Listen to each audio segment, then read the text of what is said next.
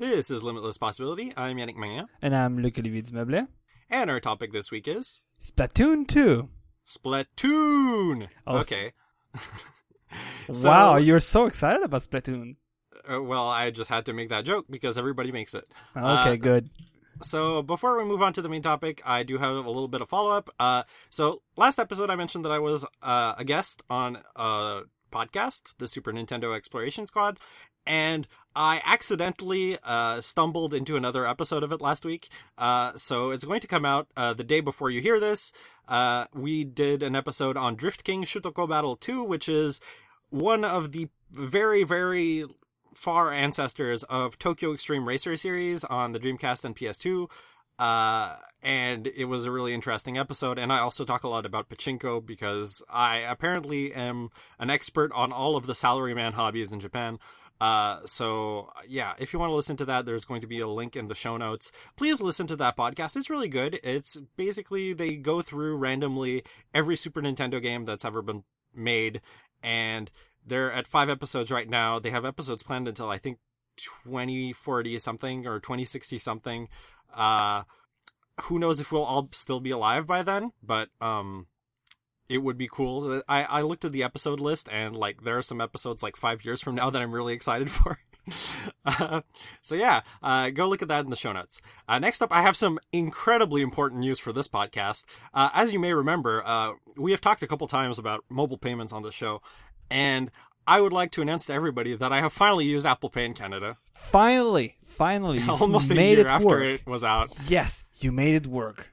So I went to Metro. I had to go buy, I believe it was coffee, because I've been dying recently because I get 5 hours of sleep a night, which is not good for your health. Don't do it, kids.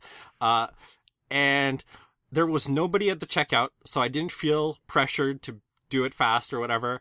And the cashier was a young cashier who was very cool.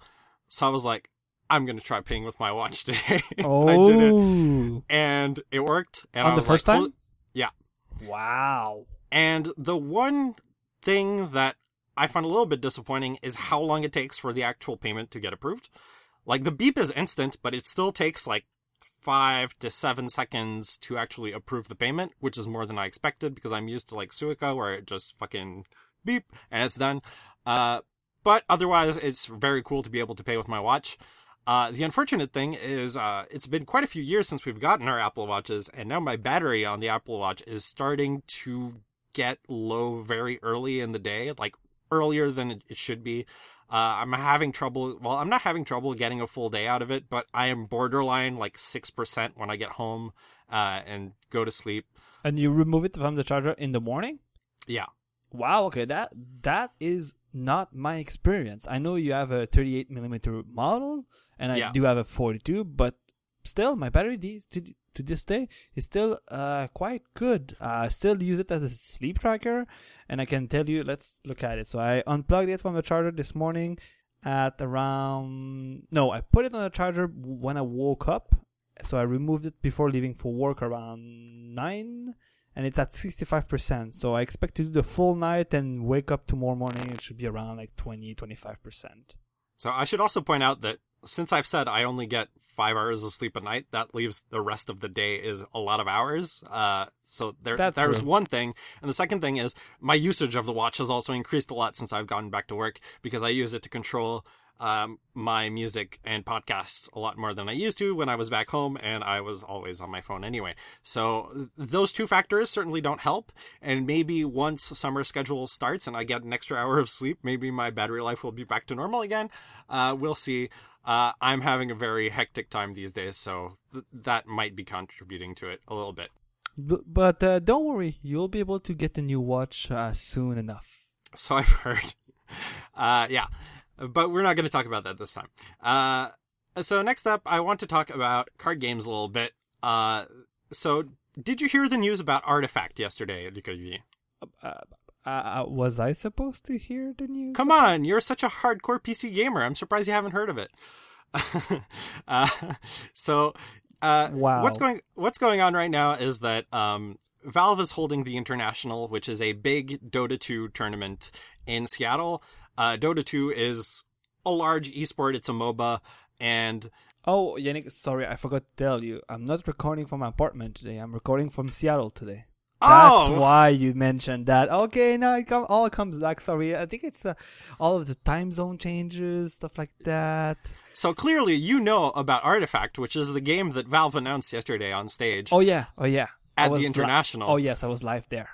And everyone in the audience was booing the game as it was being announced. Oh, yes, I was. You should have seen me. You were booing, in fact. Exactly.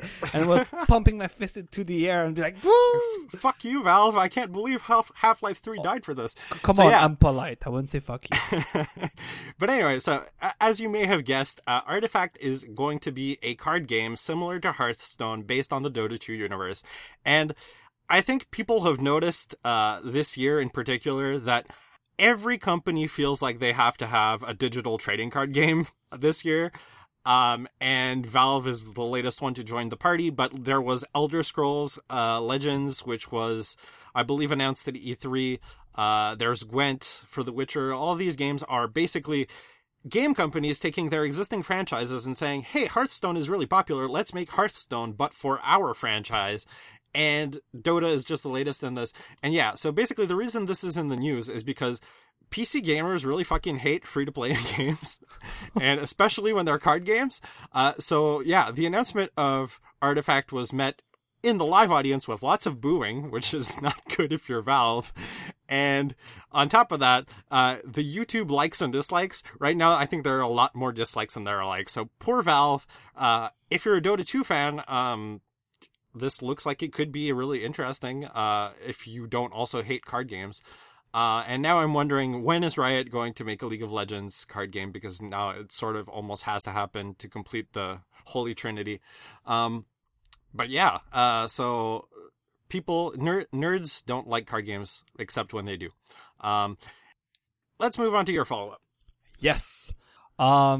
First thing is regarding episode 12, titled Unbundle of Joy. It's an old episode, but it was an episode where Yannick and I discussed about the unbundling of application that started around like 2013, 2014. And one of the examples we mentioned during that episode is Foursquare with, at that time, its newly launched app called Swarm. And this week, Swarm has changed again, and it was one of the main points we were talking, trying to justify why Foursquare kind of decided to move some feature away from the main Foursquare app to a separate app, and we were saying that from each Foursquare version, it would either tend to like recommendation and go back to checking in and having gamification stuff with your friends related to gaming. And now this week, Swarm 5.0 is putting a focus now on your checking history, and it's downplaying its gamification of checking in with your friends. And to me right now, I've kind of stopped, or I was like, I'm super less active than I used to be on Swarm, but that is way more interesting to me than what the old Swarm app was. Because to be honest, most of my friends that were on Foursquare are no longer on Foursquare. They are there, obviously. They're still part of my friends list, but they dropped off when Swarm came out, basically. Yes and no. Some of them stayed, but still a lot of them left at that point, that's for sure.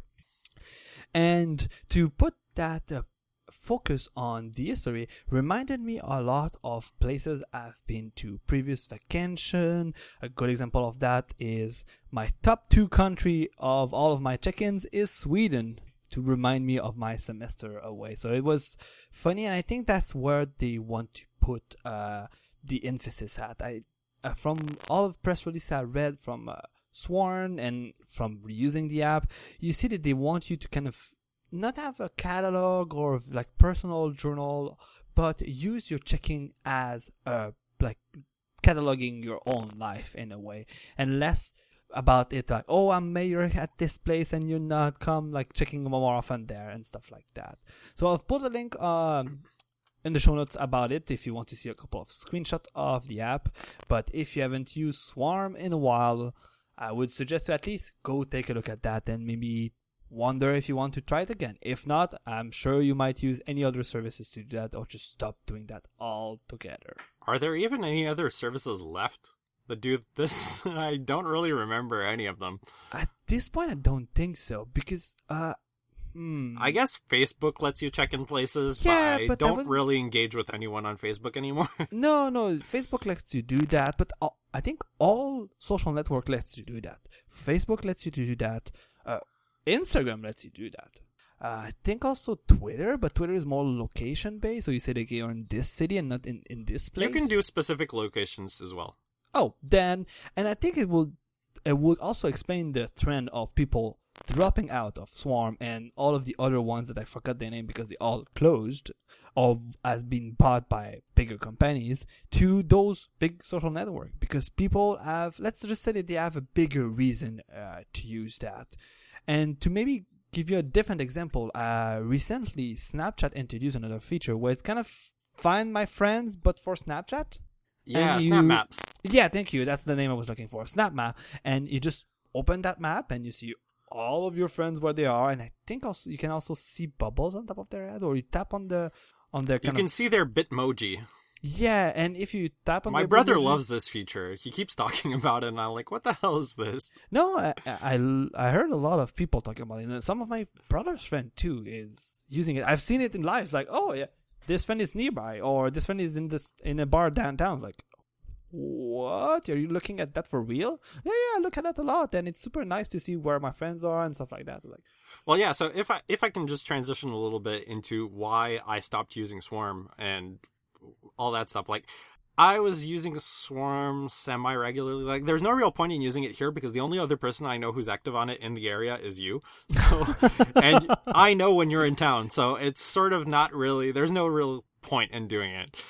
So I just uninstalled the app then. And then when I'm in Japan, it's actually a lot more useful because Japan is sort of like the best case for Swarm because you know where everyone is, and therefore you can, if you're going drinking somewhere with your friends, you can just call up your other friends easily because you know they're close. And that is sort of like the best case scenario for Swarm, and I think it's what the app was designed to do in its old incarnation. But I think the new version is much less focused on that and sort of doesn't really do that anymore. Now it's more of a journaling-ish type of app, which is fine. I like that aspect of it too, but not enough that I will want to continue checking in through Swarm to do that. You see, for me personally, I think now it's the inverse. Maybe a couple of years ago, I would say the inverse. I would say exactly what you said. And I think to this day, that's the main focus of a location service app that you have.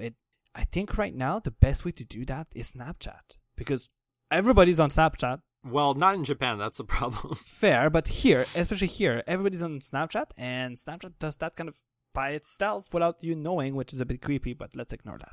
I'm pretty sure I never gave Snapchat permission to actually take my location. Maybe then at some point there was something, or you don't use it enough, so they didn't ask you to enable it.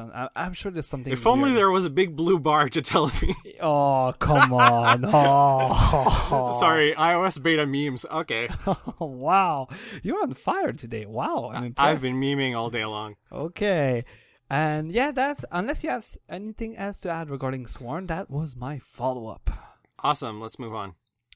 Do we want to talk a bit of what happened last week? 2 weeks ago. Oh, yeah, 2 weeks ago. But you see what I mean. I'm all mixed up. Yep, so 2 weeks ago after we finished recording, Luca Devi came to see me play games at the local game store's Magic League, and I lost all of them. Yeah, I was super sad. I was kind of your cheerleader and it didn't work.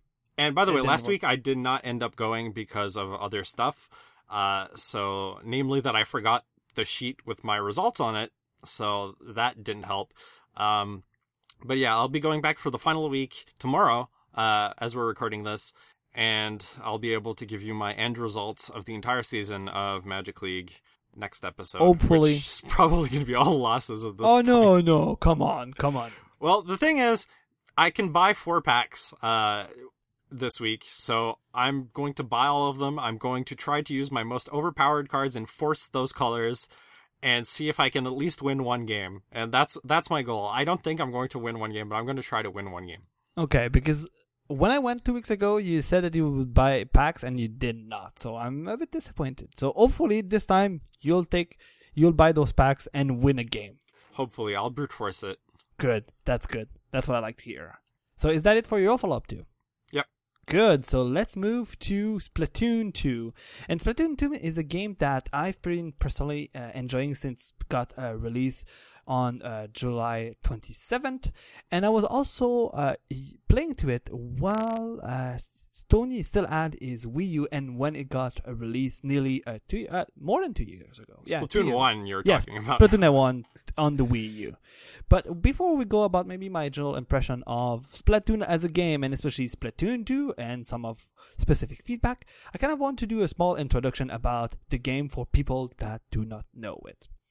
So Splatoon was originally launched on the Wii U in May 2015, and Splatoon is a third-person shooter produced and developed by Nintendo. And your own character is way different than typical third-person shooter where you just shoot people online or offline. So your character is called an Inkling, and it's kind of a humanoid version of a squid. And the gist of it is an Inkling has a ink gun, and you just shoot ink. And by shooting ink, you do have two things you have to do. Either you shoot ink to cover the environment around you, or to attack others, what they call splatting others in the game. And obviously, you do that when you're on your humanoid forms as an Inkling, and if you want to move around faster throughout the maps, you can transform into a squid and swim through the ink splat over the map. And what was pretty interesting with Splatoon is that it was really well received in May 2015, and critics and gamers really liked it. But in my personal opinion, and I'll come back a bit later more on that, is Splatoon was really loved, but nobody bought a Wii U, or rare were the people that bought Wii U. And for a lot of people, and I think it includes you, Yannick, people might have bought a Wii U or was thinking about buying a Wii U only for that game, but buying a console for only one game is a bit hard a pill to swallow. So a lot of people that would want to enjoy Splatoon when it got originally released did not do it because of the raging failure that was the Wii U. And let's fast forward 2 years, like to this time, where at the beginning of 2017, Nintendo was pretty clear about Splatoon coming to the Switch, and Yannick, you experienced it at the Tokyo demo of the Switch, if I recall correctly? Yes, I did. Because that was the only game you played. It was the only first-party game I played. I played some third-party games as well. Okay. And so, yeah, it was also awaited since the launch of the Switch. And I think it's the third big Nintendo game since the Switch has been released. I kind of lost track. I mean, it depends if you count ARMS or not. Otherwise, it's fourth. Oh, yeah, no, it's I will count ARMS, and it's the fourth one, yes. And it's kind of, and we're at, the fourth or fifth month of the Switch release? So it's kind of, Nintendo was planning a couple of big releases throughout the summer and to bring us till the Christmas season, and Splatoon 2 is part of it. So now we'll talk about a bit the both modes that you can play Splatoon with. And the first one is the single player mode, the one that I don't have that much experience from the first game. And I've played a bit more with the second game, but the gist of it is there's a story around each game in its single player mode. And the gist of it is you have to save the craved Zapfish. And a Zapfish, it's the Inkopolis, which is the name of the city where all of the Inklings are, and it's its main source of power. In both games, somebody evil, the Octarians, are stealing it, and you need to rescue it. And on top of that, in the second game, you also need to save a popstar, an Inkling popstar called Kaylee, and she was part of the first game. So if you played the first game, you would have met her. And the single player mode is separated in mission and stages. So each stages contains a couple of Zapfishes, small ones, where you need to capture it, and all of this power from those Zapfishes will power up a kettle where the main kettle in that stage contains the stage boss, and by going through all of those stages, you would end up fighting the final boss where you can save the Great Sapfish. And what I think is interesting with the single player mode is there's a lot of aspect about how fast you can complete a level and how different each level are if you change the type of guns or shooting in arms that you have, because there's records written in the app in the game where they will record your best time per gun and your best time as a whole, and there's a lot of emphasis in the single player mode about you going back on previous stages and its sub missions to go as fast as you can and do all of what you have in the games as fast as you can. Yep, and like Splatoon 1 was also a really good speedrun game, so I'm not really surprised that Splatoon 2 sort of followed in those footsteps to sort of emphasize that aspect a little bit more. But another thing that I really like is, like you mentioned, like the level design is influenced by which weapon you choose. And I think that's really good to encourage people to try a variety of weapons in a safe environment where they're not like screwing up their ranked multiplayer ranking or whatever just because they're trying out new weapons. They can learn them in a safe environment and then venture out online and use them against other players that way. Yeah, exactly. And to me, I wouldn't say it's my biggest disappointment of the game, but the single player mode and the differences between the two games, the single player mode is the same in 2.1. The only difference is kind of the story around it. So if you liked it in the first game, you will like it in the second game, but you might find it a bit repetitive because it's more or less of the same. If you didn't like it in the first game, you won't like it in the second game.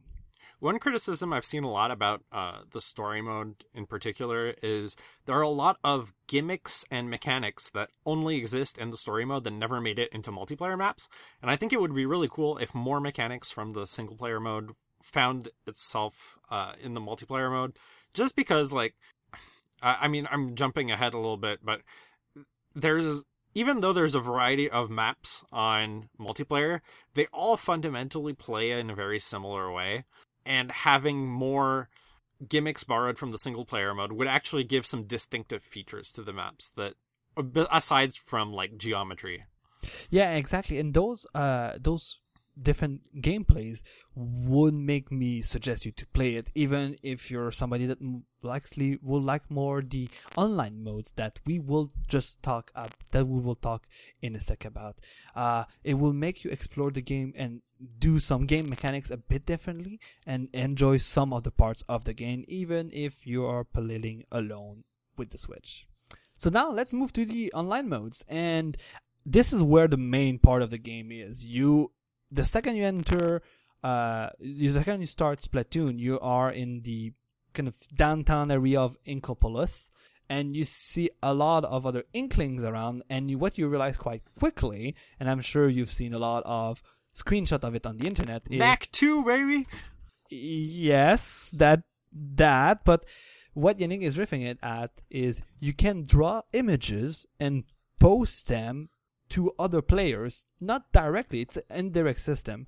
So you can draw something because you have a drawing system, and this feature will put your Inkling on somebody else's game, and when they are in the central area, they can walk around, go next to you, even if you're not really there, and they will see your drawing. So there's a lot of good memes that came out of this. And the one I will refer to you is regarding the Splash Fest and the past US election, but I'll keep that for later.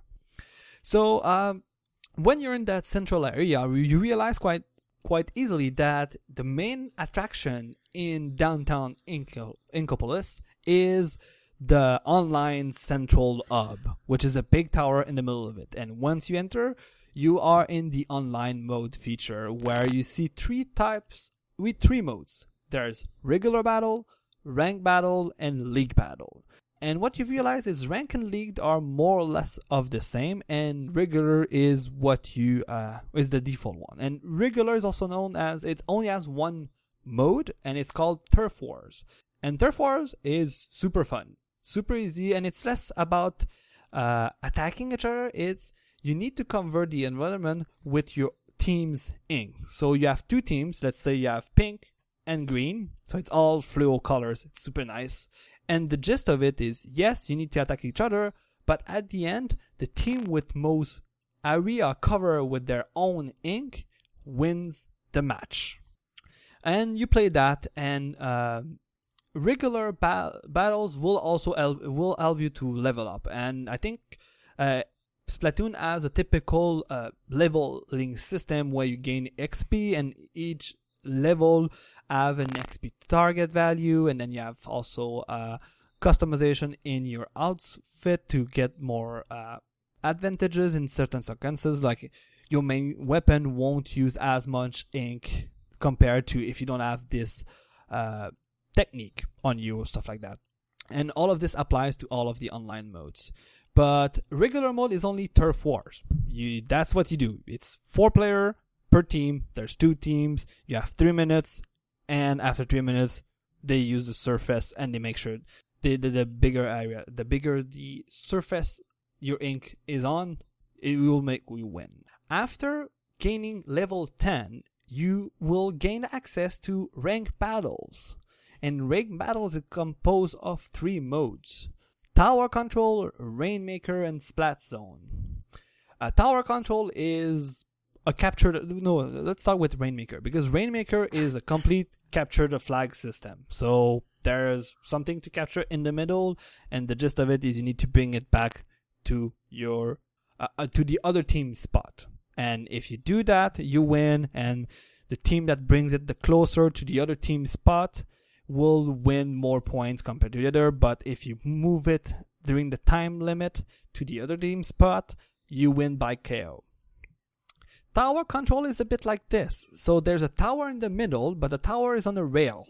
So if you have your inkling on it, you gain control of it, and it makes it move to the other team's region. And I think, if I recall correctly, there's 2 checkpoints on that rail on each side.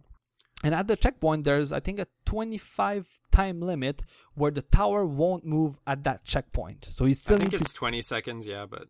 Yeah, 25, I don't remember, because I didn't have that much time to play Tower Control, and I'll explain why I didn't have much time to play Tower Control in a bit. But yeah, so the tower stops at that checkpoint, has to wait a couple of seconds. I think it's 20-25, and then it will go on if somebody from your team stays on it. And obviously, like with Rainmaker, the goal is to move it to the other team zone, and if you do that before the time limit, you win by KO. And if you move it close enough, there's a rating system where the closer you are, the better points you get at the end, or you might win depending on which one is the closer. If you're an Overwatch player, it's a little bit similar to payload maps, except it's closer to Team Fortress 2, where Team Fortress 2 basically had this mode, and payload is just linear, and then you switch sides and then try it again in the other direction. But otherwise, it's pretty much payload. It's funny that you mentioned Team Fortress 2, because that mode, Tower Control, reminded me of a game I played online, and I couldn't put my finger on it. And you're right, it's TF2. TF2. Oh my goodness, it's been a while since I've played TF2. Wow. Okay. And last but not least, in rank mode, we have Splat Zone, which is a typical King of the Hill. So there's a region, mostly in the middle of the map, where you need to cover your ink and protect. And if you stay long enough in that zone, you will win, and you'll win by KO if you stay long enough. But if you get kicked out by the other teams, there's also a system of who stayed the longest in it and covered it with the most ink to protect it throughout the limited time that this game goes on. So like I mentioned, rank battle is only accessible until you are level 10. And the third battle mode is League Battle, which is only available if, for example, in Tower Control, you get up to -P. So what personally, for me, complexified things is that you do have 2 ranking system for online mode. So you have your typical one for your character, or for you as a whole, which is the typical leveling system. But ranked battles also have a ranking mode that is for the exact mode you're playing. So right now, since I've started to play Rank Battle quite recently, Tower Control and Splat Zone, I'm still at the minimal level, which is -C. But at Rainmaker, since I was able to play it more, I'm at level C. And it's a rating you get, compare with the number of wins you get, and if you lose too much, you'll then get thrown back to the previous level, and then there's a range on that grid where you need to stay before you get thrown out at the other. So it's another level for you to gain more points and get more specialized in specific game modes. But the idea is that the regular level is just stuff you can get by grinding, whereas your rank is whether you're good or not, which is how they gate off the league mode, because they only want good players to be in that mode. Yeah, because to be in league mode for each one of these rank battle mode, you need to have at least -B. So for example, if I have -B in Tower Control, I'll only have access to league mode for Tower Control, but not for Rainmaker, because I might still be -C, for example. And while I was explaining the online modes, I was also mentioning that I didn't have that much experience with some of the rank battle mode, because the online mode rotates between 6 maps each 2 hours. And it's also the same for rank and league battle modes. So each 2 hours, Turf Wars will have a specific set of 2 maps that you will be playing at random. Rank mode, every 2 hours, will set 2 other new maps, plus will randomize between Tower Control, Rainmaker, and Splat Zone. So for that 2-hour period, you will be playing Splat Zone in map B and C. And same with League Battle, another mode, another 2 maps. So you can always play the 6 maps all the time if you have access to the 3 battle mode online.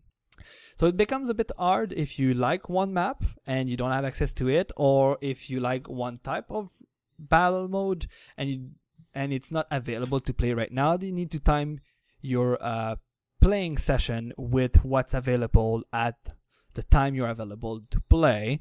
And that for me is a bit conflicting sometimes when I just want to play Splatoon and I have time between like 8 and 8:15 or 8 and 8:30, but at that time I don't have access to a map that I like, which is named Morrowind Towers. I really like this map in Splatoon 2, and at least, and I'll come back with the app. I don't want to talk about the app now because I know Yannick has a lot to say about the online app for Splatoon, but at least there's a schedule you can have with you, which will tell you which maps are available for which battle modes and which rank modes too, and which Tower Control versus Rainmaker versus Splat Zone is enabled, whether for rank battle or league mode at a specific time. The other day I saw someone is working on an iOS widget that lets you see the schedule from your notification center, so I will try to find that and put it in the show notes if I remember or find it. Good. All of what I've mentioned about the online modes is something that is common from Splatoon 1 and Splatoon 2. Well, I think there's a difference. Splatoon 1's ranked system did not have separate ranks per mode. It was one unified rank. Oh. And now they've split it into 3. Yeah, you might be right for that. But I think it is using the same scale from -C to S+, I think I've seen. Yeah. Yeah, it is the same scale, but might be now that to make it not to maybe identify core players for each of those modes, they want to have a rank per mode. Something that is also common, but also a rare occurrence, because it happened only for a year for Splatoon 1, is Festival, or also known as Splatfest. Rare occurrence, it's like every week. Yeah, but from what I've realized is, for Splatoon 1, it was from June 2015 to July 2016. It was the period of time that they supported the game, which is something I could actually go into detail later, but Nintendo has changed how they maintain their games. Before, they pretty much used to behave like old game companies. They would put out the game and it would be complete in the box, and maybe they would release like a bug fix patch later, but that would be the extent of the thing.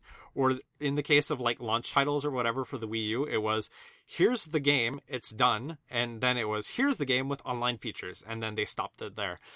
But throughout the Wii U, they sort of picked up this thing. I think they started with Mario Kart and went on from there, actually, no, it was Smash first, and then the other ones followed. But basically, they said, we're maintaining this for a period of a year to 2 years, and we're releasing regular content updates for those games during that period. And for the period that Splatoon got updates, there was a Splatfest every week.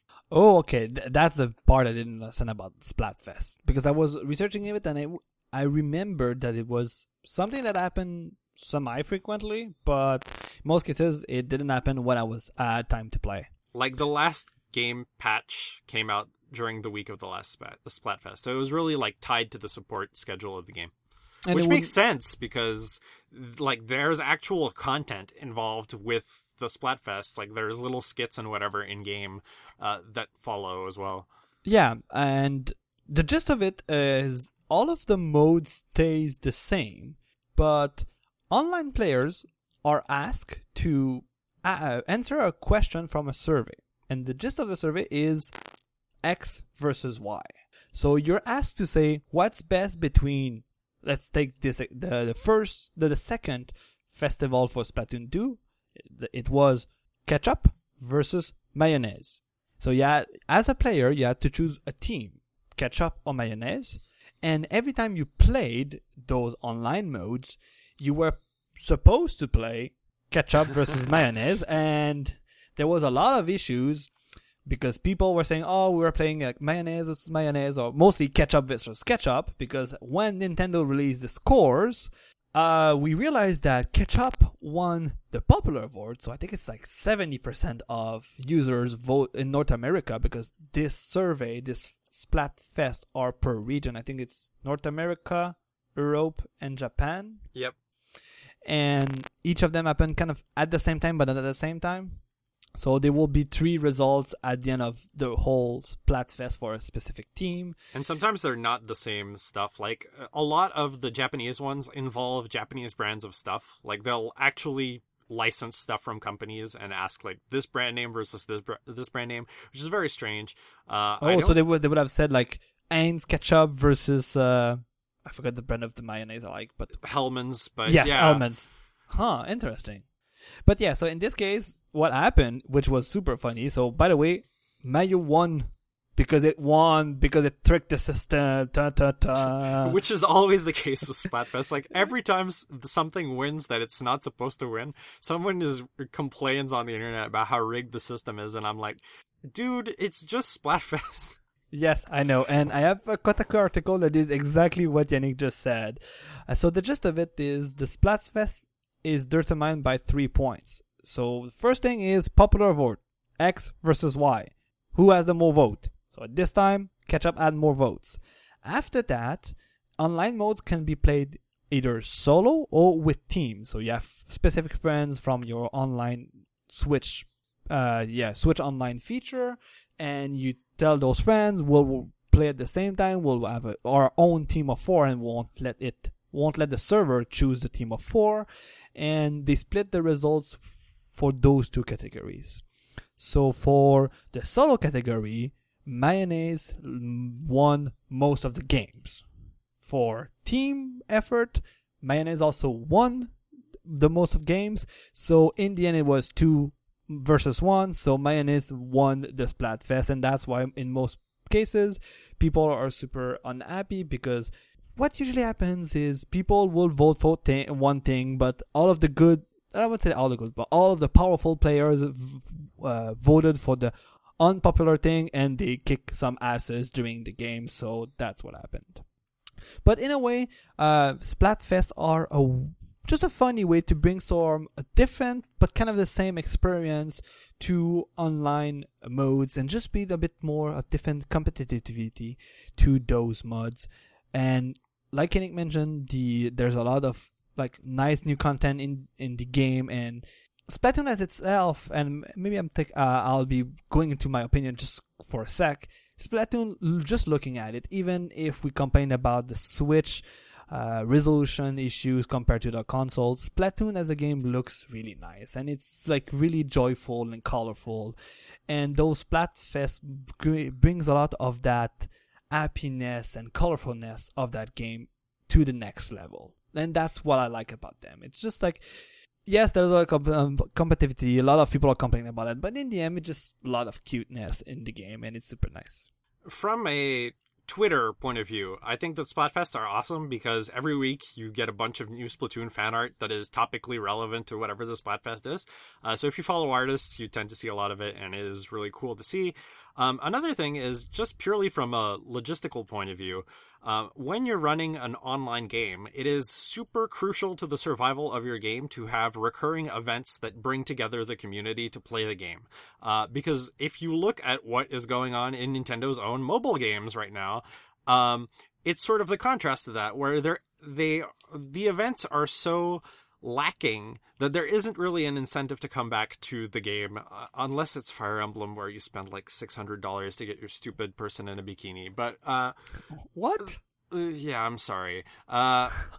Don't be sorry. Unless you did that, then you should be sorry. The other day I was watching a streamer on Twitch, and she was playing, like, normally she plays League of Legends or whatever, but then she was like, oh my god, my favorite Fire Emblem character is available in a swimsuit this week in Fire Emblem Heroes. And then she bought $300 worth of gacha pulls, and she didn't get the character. And I was like, this is why you don't do that. Wow, okay. It was like watching someone drink themselves to death on stream, except they were spending $300. Yeah. However, since they're a popular league streamer, they got $300 worth of donations in that time, so they cost them nothing. Fair. It's more for the show. The that's life. what I understand. Yeah, that's more for the show. Yeah. But okay, yeah, let's not diverge that. I think. But yeah, going back to Splatoon anyway, what I meant to say is, Splatoon team has really nailed it. Like, they found a way to bring people together, and if you look at, like, the core of what Splatfest is, like, Nintendo has been trying to force this idea of asking people polls for fucking 10 years now. When the Wii came out, there was the Everybody Votes channel, which was a channel that nobody fucking opened ever, where you could vote on things. Come on, it was funny to open and just answer the questions. Yeah, but basically they took that and they said, what if we made a game out of that? And that's what Splatfest is. And it's a lot more successful than Everybody Votes channel, because Everybody Votes channel was like, hey, let's open this and laugh at this thing that nobody uses.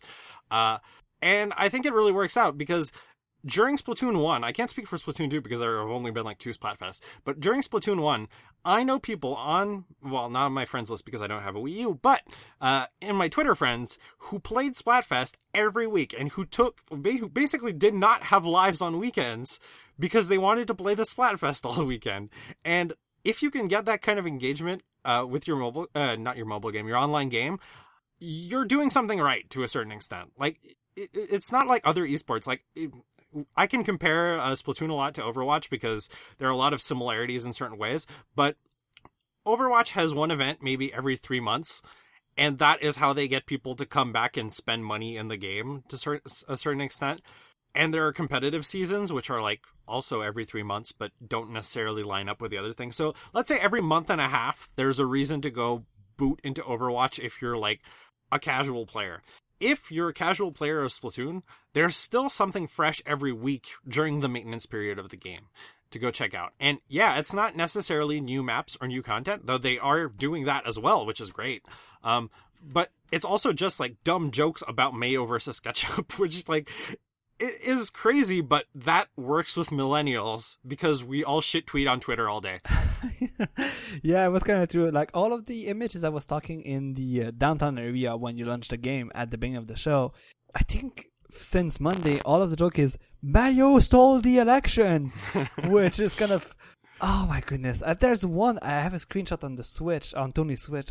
I need to find a way to post it. But log into Twitter and post it. Yeah, I think I should just do that. I'll do that tonight and put a link in the show notes. But the gist of it is, I think it's kind of Inkling Trump and Inkling Clinton, and they do the 3 categories, and they're like, oh my god, they stole the election. It was so sad and funny at the same time. My god! Yeah, just put up a map of Inkopolis with all of the Republican districts colored in. Oh my goodness. Okay, let's stop that reference there. But still, so yeah, festivals, big thumbs up, and right now. Yannick mentioned there was 2, but officially I think they considered the first one kind of... It is a Splatfest, but it was during the demo media review period. Yeah, / world tour of the Switch, where there was a couple of events. The one you attended was during that time too. So I consider the Ketchup versus Mayo the first one for Splatoon 2. Actually, there was a downloadable. I'm pretty sure there was a downloadable version of Splatoon you could play that weekend to participate in the Splatfest. Oh, really? Yeah. Huh. Okay. Then I stand corrected. Okay. Last but not least, in the online modes, and it's a new mode for Splatoon 2, and it's called Salmon Run, and it's a mode only available at night, from what I can see. Think it's like I've realized it's start to be available here in North America, at least on the through time zone, aka Eastern time. It starts to be available around 8 p.m. I saw people arguing on the forums about what the actual frequency is, because I think like it's every couple hours for a while or something, but nobody seems to agree on what the thing actually is. The reason it's limited, though, I should point this out, is that there are power-ups you can get in this mode that would break the game if it was available any other time. Like, they want to limit it so that people don't have, like, 3 times EXP the entire time. Speaking of the power-ups, something I haven't researched yet because I didn't have the time, and it's not related to the episode, but now I'm bringing it up. It's those power-ups that you can buy from a food truck. It's super funny. Yannick was mentioning that at some point, if you play the single-player mode and also if you play online modes, you get tickets where you can buy power-ups, and those power-ups have a limited amount that you can use. And from what I understood, it's per game. So if you spend your 20, like let's triple the XP, then you can't have any anymore. And that's the part I don't understand why. Like, I understand why. I don't think that's right.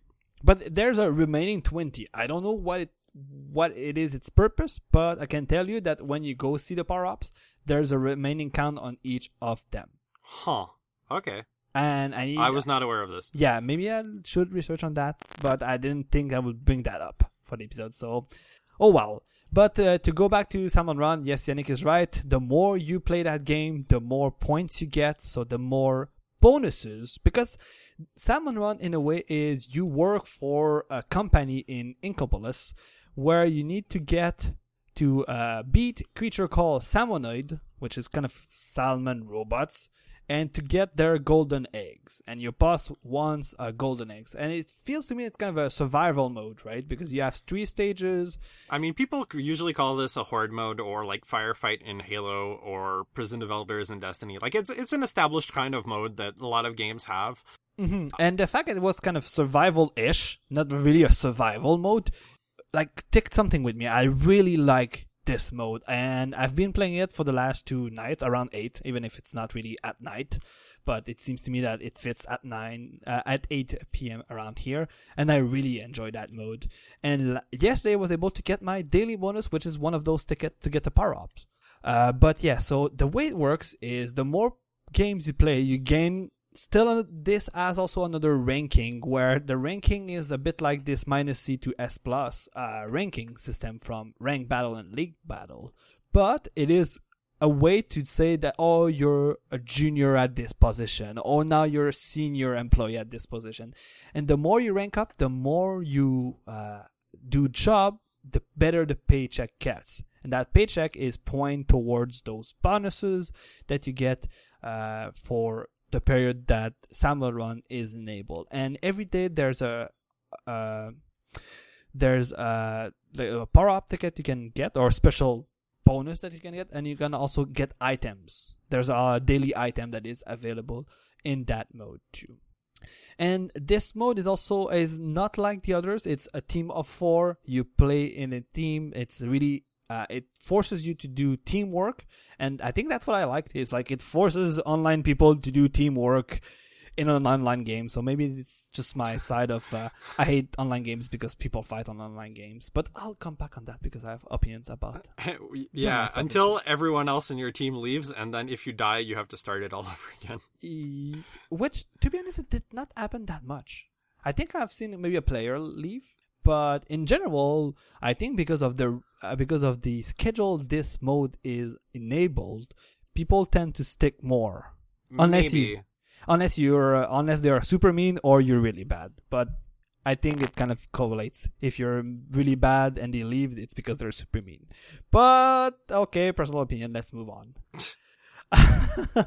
But yeah, so Splatoon Salmon Run is super simple, and like Nick mentioned, it's a typical mode from a shooter game and an online shooter game, and obviously the way it is adapted for Splatoon is super cute and super funny, and I think it is my favorite mode, and it is right now. I think it is mainly the main. It is the main difference between Splatoon 1 and Splatoon 2. There are not that much differences, which is totally fine because, in my opinion, it is a good idea that Nintendo release a Switch-compatible Splatoon version as soon as they could, especially knowing that Switch is so popular. That game would gain so more traction and even keep being on Nintendo's support list for longer than a year if a lot of players were to play it on a platform that is successful. So I do like that Splatoon 2 is already released on the Switch. The downside of that is it feels to me more like of a Splatoon 1 Deluxe than a Splatoon 2. And hopefully we will have really a second version with different experience, maybe new modes, stuff like that. Maybe that's what is coming with the new patches, but the new content that will come out throughout the next year that they've hinted at. But that's my main downside with Splatoon 2. It feels more like Mario 8 Deluxe, which I do love, but it's a deluxe version, not really a sequel to the game.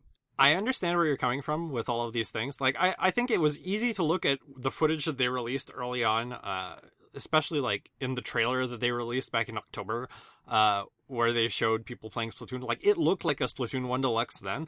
I think it is very hard to judge if the game is actually different, given, and I don't mean this in an insulting way, but given the limited experience you have playing both games. Because I think if you look at the super moves in particular, there has been a lot of balance changes in that changes the game significantly at higher levels of play. Like previously, there were very broken supers that you could pretty much always take, and those were the good strategies to have in game. Whereas now, they changed the supers in such a way that there are supers that are good in certain modes and others that are good in other modes, and now it becomes more of a strategic decision to actually choose which supers are good, and some supers are able to cancel other supers and stuff like that. So I think, like, for a casual player, like, yeah, okay, there are new maps, cool, and they'll never necessarily notice the difference in the supers and all of that stuff. But to higher level players, like, there are significant gameplay changes in Splatoon 2 that make it a very different thing. Oh, and I understand that point, and you know what? Part of why Splatoon 2 is quite similar to Splatoon 1, and maybe the game mechanics for players that played Splatoon 1 like hardcore will make Splatoon 2 a different experience, tells me that I will play Splatoon 2 way more. Because yes, I've played maybe 10 hours right now. No, I'm at 15 right now, around 15 of Splatoon 2. But it just got released. With Splatoon 1, I played 15 hours, but after playing 15 hours throughout the time we owned, Tony and I, a Wii U, I kind of realized that everybody stopped playing it after a couple of months. Like, it was nice to play it right now when it launched and the first year, and even throughout that first year at the end of it, maybe because people, unlike me, knew that the support was dropping, but it felt quite quickly that Splatoon 1, people played it when it was hot and fresh, and then stopped playing it because nobody got a fucking Wii U. But yeah, I'm a bit on I don't want to be on the conclusion in my own opinion about it, but I kind of went to it. But there's one topic that I'm sure we'll talk a lot, and it's the online app. Oh my god. Where do we start? Yeah, and I'm sorry that I went a bit on conclusion first, but I think Well, the good thing about this is that none of it is really Splatoon specific. It's all pretty much Switch general stuff. So It doesn't really matter if you go with the conclusion first. No, okay.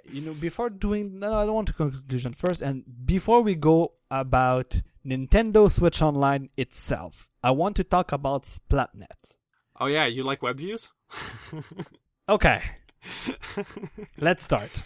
So, Nintendo Switch Online is the online kind of the online platform for the Nintendo Switch, like which they somehow are going to fucking charge for starting next year, which I don't understand. Wait, I'm sorry, I'm getting ahead of myself. Okay. Yes, calm down. I have reserved time for you for that. Okay. I have time reserved for that. I'm shutting up now. I'm going to go look at Twitter. Give me 2 minutes and then come back and then you'll be okay. But Nintendo Switch Online is the kind of online platform for the Switch compared to Xbox Live or PSN. It's the same thing, and they plan to... Right now, they launch it... Same thing except bad. Come on, what's wrong now? Oh, yeah. Oh, yeah. I said I was memeing today. Okay, good. Go back on Twitter for a minute again. And Nintendo announced it at the same time as the launch date for Splatoon 2, saying that Splatoon 2 will be the first game enjoying that new platform. But they did a soft launch / kind of beta launch of it at the same time as Splatoon.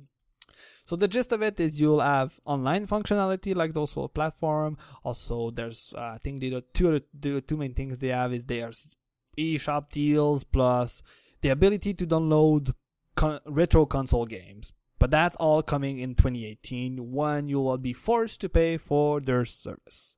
Because right now it is a free service, but when it gets launched in 2018, we don't know when in the year, it will become a subscription service like any other online services from its competitors. And something I didn't know and something that Nintendo was pretty clear about that I didn't realize is that right now Switch Online is only available in North America. That can't be true. Because right now, if you go on nintendo.com/switch/online-service, which I'll put in the show notes, it does say that it's only available right now in US, Canada, and Mexico. Is it because that's the North American Nintendo site? Yeah, it's confusing. And It's Nintendo. What did you expect? Yes, that's what I expected. Fair. But I've read also reports like when it was announced in January 1st that it will launch this year, but during the beginning of summer they said, no, it won't launch in fall 2017, it will launch in 2018. We don't know when. But they also kind of hinted that it's North America only, but I don't know, it's because if they talk to North American press, it's strange. It's Nintendo. But we'll come back on that. So part of Nintendo Switch Online, there's an iOS and Android app you can download, and the gist of it is like Yannick mentioned, it's a web app where the web app has internal apps, and the first internal apps to use the online network is Splatoon, and it's called Splatnet. Before we go on about all of the bitching, because I know Yannick has a lot, I like the content in Splatnet.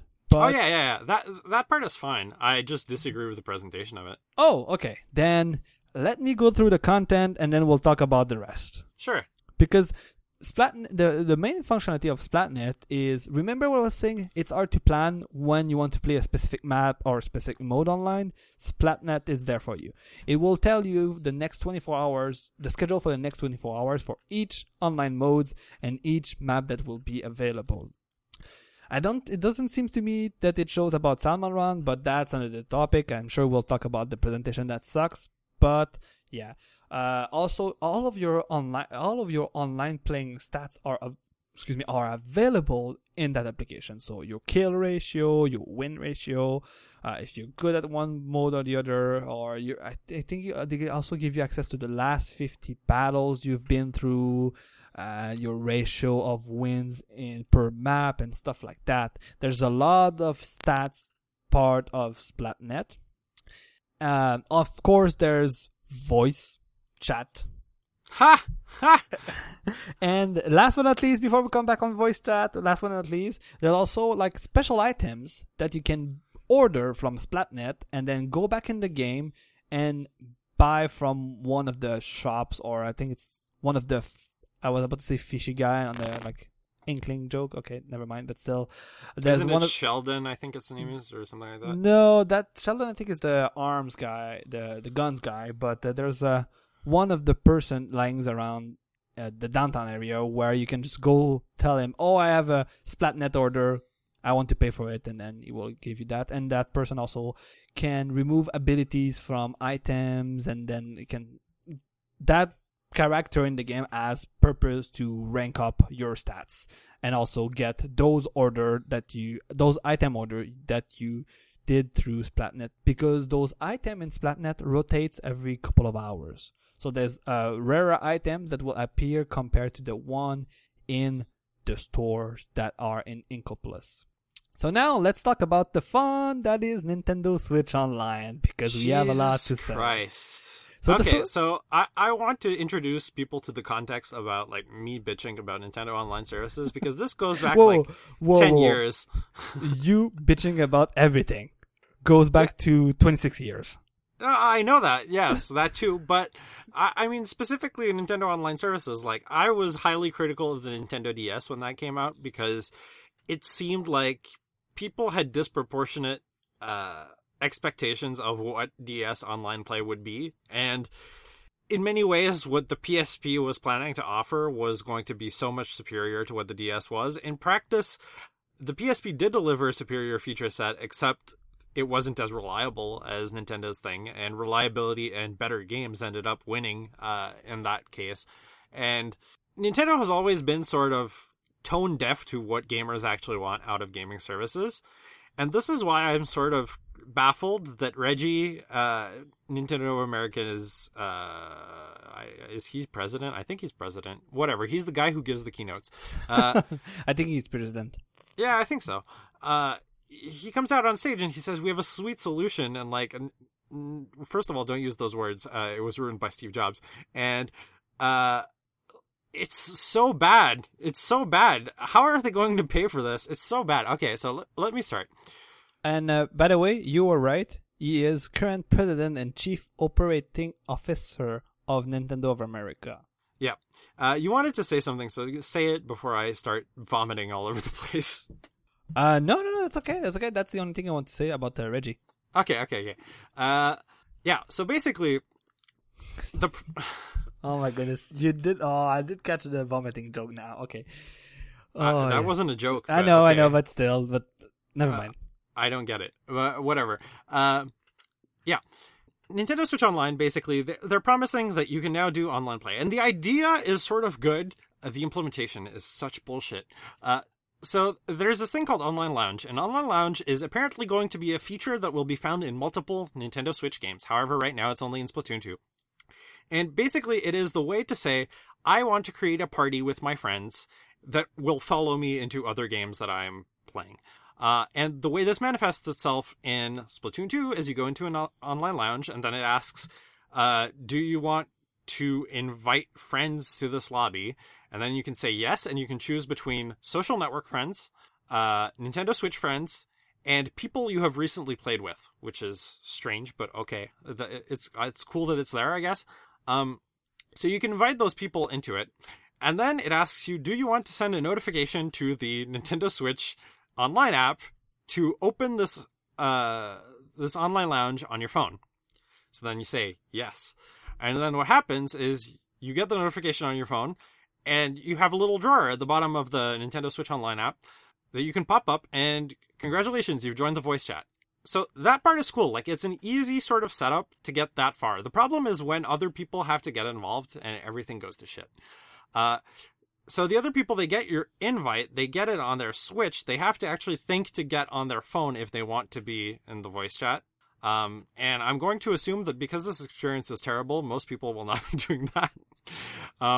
But sure, okay, so your friend goes there, they go into the chat, then you're all together in a group.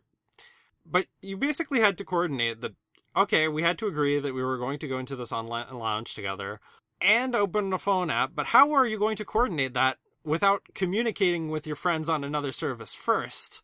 So then you might as well just use that service, if it has VoIP, to do the voice chat instead of relying on this stupid phone app.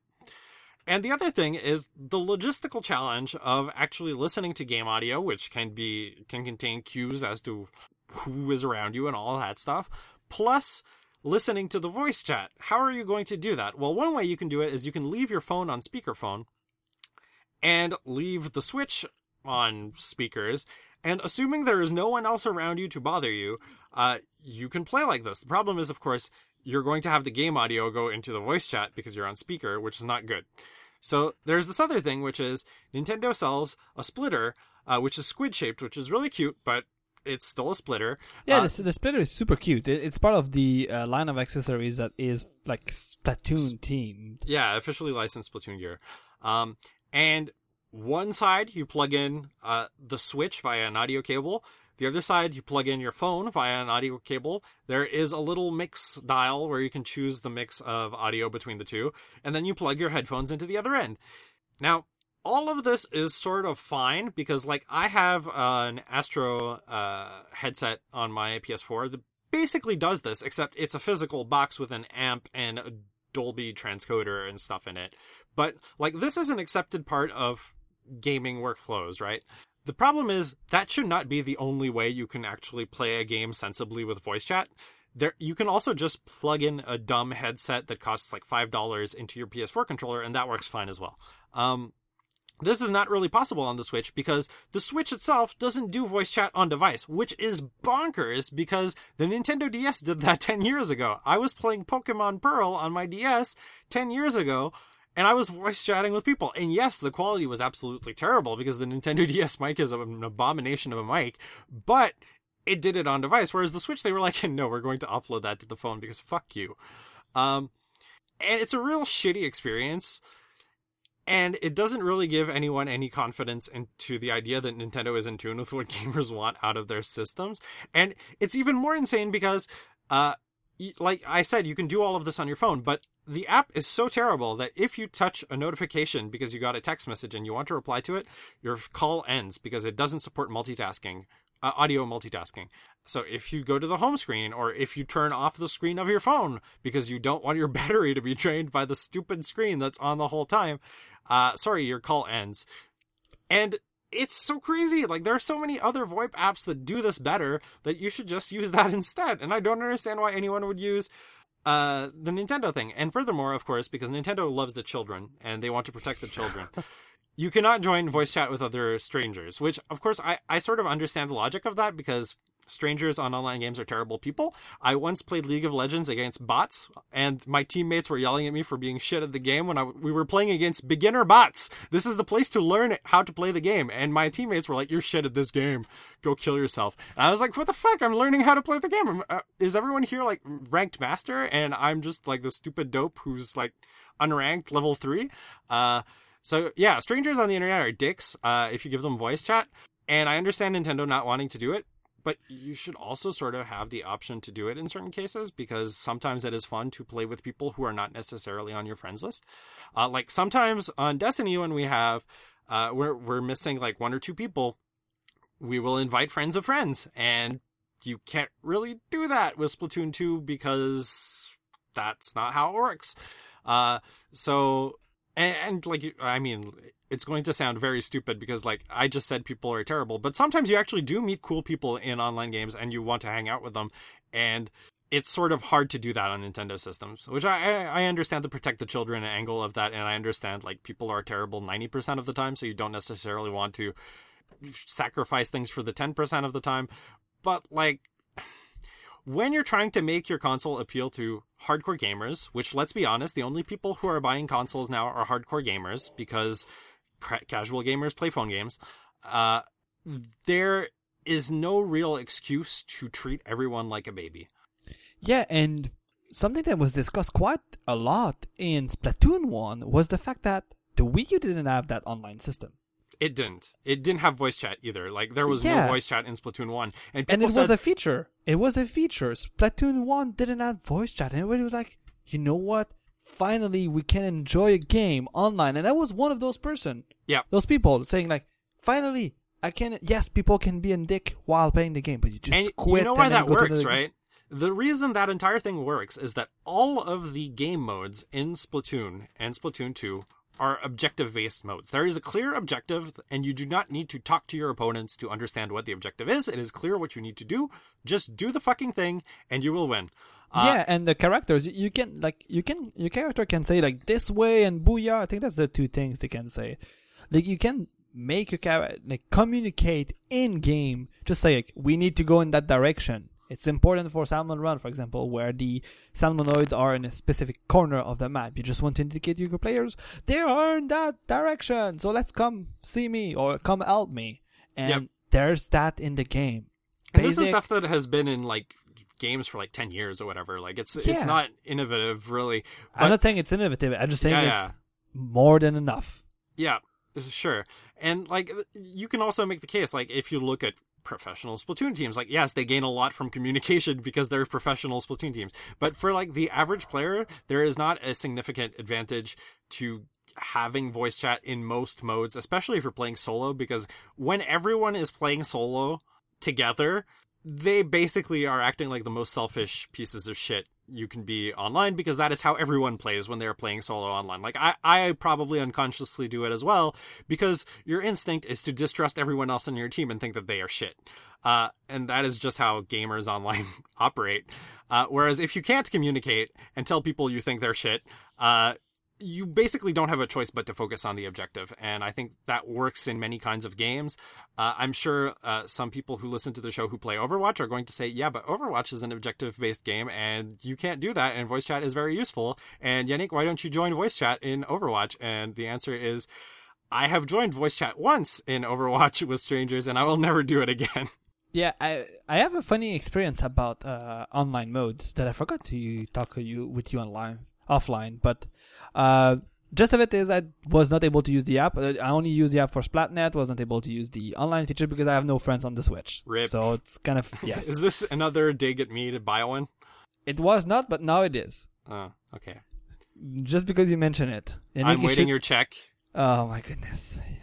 Maybe this whole episode about Splatoon 2 is one. That is one for sure, by the way. Please transfer your Bitcoin to blah, blah, blah, blah, blah.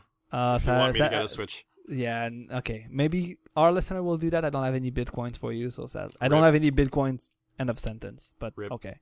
So what I was about to say is, regarding the fact that you need to add your friends, so friends from your Switch online friends list, using the magical friend codes. I don't know how. That's not a huge deal. Like I know, but wait. But I don't know how, but I got an invite from somebody. Never shared my fucking friend code. Do you want me to tell you? Yes. Okay, so the first thing that happens is if you have ever played a Nintendo mobile game, you can now add people you are friends with on the Nintendo mobile game. Yes, but it's not somebody from my mobile friends. Like, I really received... There is also social media friends when you invite people, so I believe... Well, you said you weren't signed into Twitter or stuff. No, I'm not. That's the weirdest part is... I never shared my Switch friend code. Yes, if I go in the section where I could invite people, it shows me like Super Mario Run friends. Yeah. But that person that sent me an invite, I looked at their profile and no, we didn't play with Super Mario Run, and also it seems that we played Splatoon together because that person has been playing Splatoon for the last like few days too. So from what I understand, maybe he saw me in the downtown area, but I don't know why. I never posted an image. Well, like I said, you can also invite people you have recently played with that could be online lounge. So maybe that is also surfaced somewhere else. Because but again, like Nintendo online services are a mystery. Yeah, that was like totally strange to me because you did mention that, and that's what I remembered is you can only voice chat with friends, and to have friends, you need to extend that stupid code. I know it's not that bad. I know. It's safe for the kids, like you said. But I didn't know that person. That person sent me an invite. I was like, what the fuck is happening right now? And I should also point out, like, people bitch about friend codes all the time, but the reason Nintendo does not see this as an issue that needs fixing, like this is designed as working as intended, close the bug, is that Japanese mobile games use basically friend codes. And really? They let you set your name to whatever you want, and you have a weird number that represents you, and that is what you exchange with other people to add yourselves on the games. And until Japanese mobile games stop being 95% of the gaming industry, I don't think Nintendo will actually give a shit, because they think, well, this is how all the games work, because they don't pay attention to what Sony is doing, what Xbox is doing, because like those are crazy. Well, technically Sony is a Japanese system, but so much of the stuff, the intentions in Sony's stuff are influenced by Western gamers, because Japanese people primarily buy handheld systems. That's why they're going crazy about the Switch right now, and why they have lines of 5,000 people trying to buy a Switch to play Splatoon 2.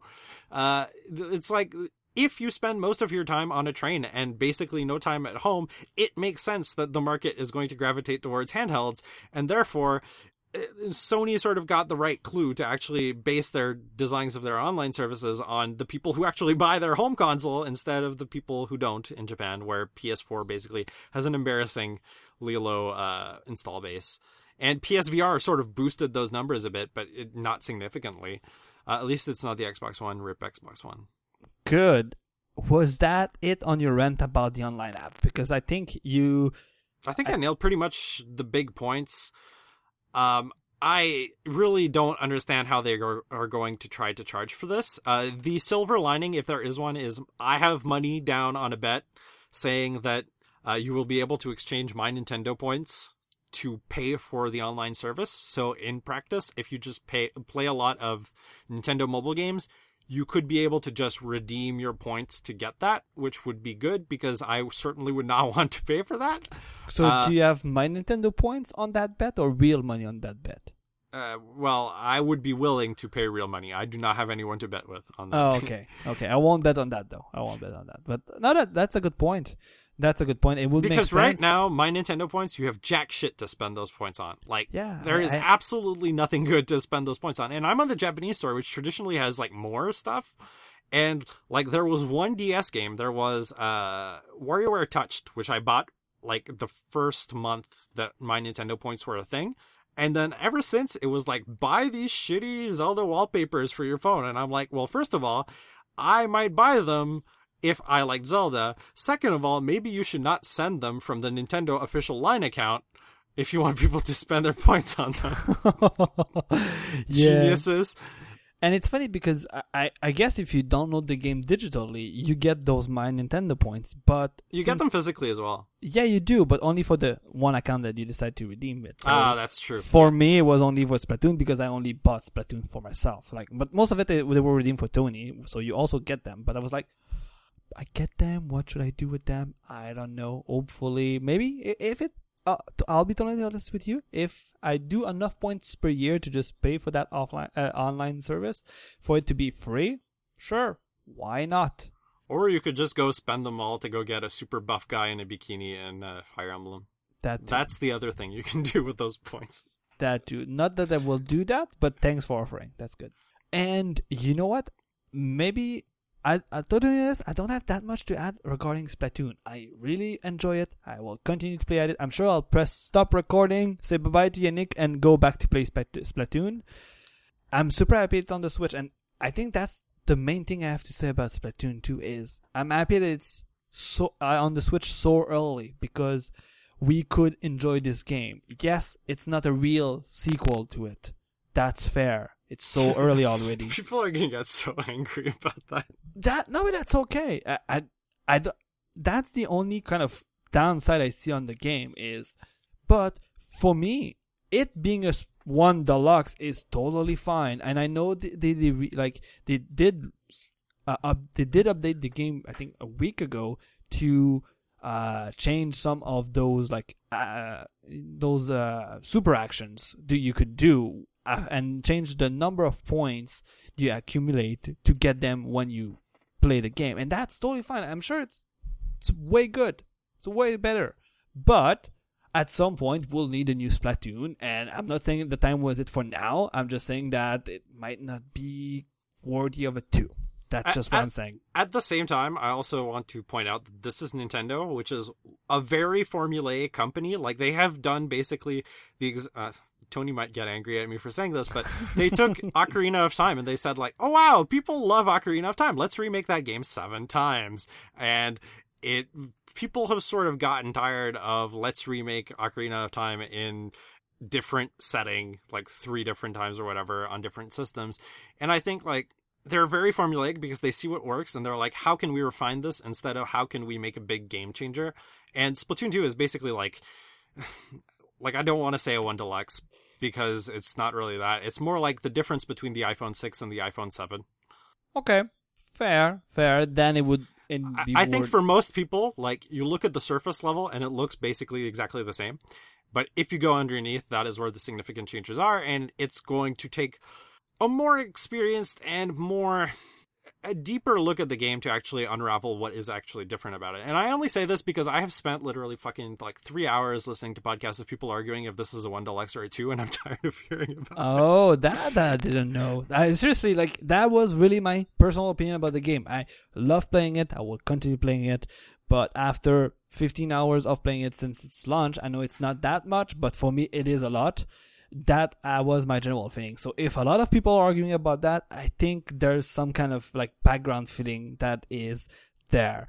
But you're right by saying we are at the beginning of its support life with the current Switch console. So we might see more stuff that I'm sure will make me change my mind. Maybe different maps, better maps. Like they could with those new maps bring some like game mechanics from the single player mode to the online mode by launching new apps, and that would be just doing that would to me make it more of a Splatoon 2 if there's a lot of nice mechanics in the single player mode that you don't have access to it, and now if you do have access to it, that would be nice. If the update schedule is as aggressive as it was for Splatoon 1, Splatoon 2 a year from now will be a completely different game. And that's what I hope it will be. Probably will. Last thing, I do hope that after this fucking episode about Splatoon 2, you will buy a Switch. Please. I will not. Then all of my next episodes will be about the Switch. God damn it. But that's it for Splatoon 2. I already said we've done too many gaming episodes this year. Which I think we did not, but that's okay. If I feel fine with gaming episode, that's fine for me. And you know what? I would just like to say some of our listeners are already buying Switch and we're asking suggestions for games. I know. So some of our listeners are better than you because they bought a Switch. They're weaker than me because they have weaker willpower. No. I'm not the one who impulse bought a Switch. I only impulse put a Switch in my cart in the middle of the night and then said, yeah, I need to go spend $1,000 at the dentist. Maybe I'm not going to buy a Switch right now. Excuses. It's better. We have, you know what? I'll say, so Yannick say you're weak. I'll say you are our best listeners. That's what I have to say. Wow. And that's it. I'm going to get kicked off the show and he's going to come and take over my place if this continues. Okay, so that was it for a fantastic episode 70 of Limitless Possibility. If you'd like to find the show notes for this episode, you can go to limitlesspossibility.net/70, or you can find all of our episodes at limitlesspossibility.net. The show is on Twitter at limipo_podcast. That's LIMIPO_podcast. You can find me memeing on Twitter at Sakurina. That's SAKURINA. And you can find Ducodivier at Lucanush, LUCCONOUCHE. And hopefully I'll start reminding Yannick that he should buy a Switch. God damn it. We'll see you in 2 weeks when I won't have a Switch. See you in 2 weeks. Faudrait que je compte. Ah, lol! Ok. Je vais mettre ça à la fin de l'épisode. Ok, si je m'en souviens.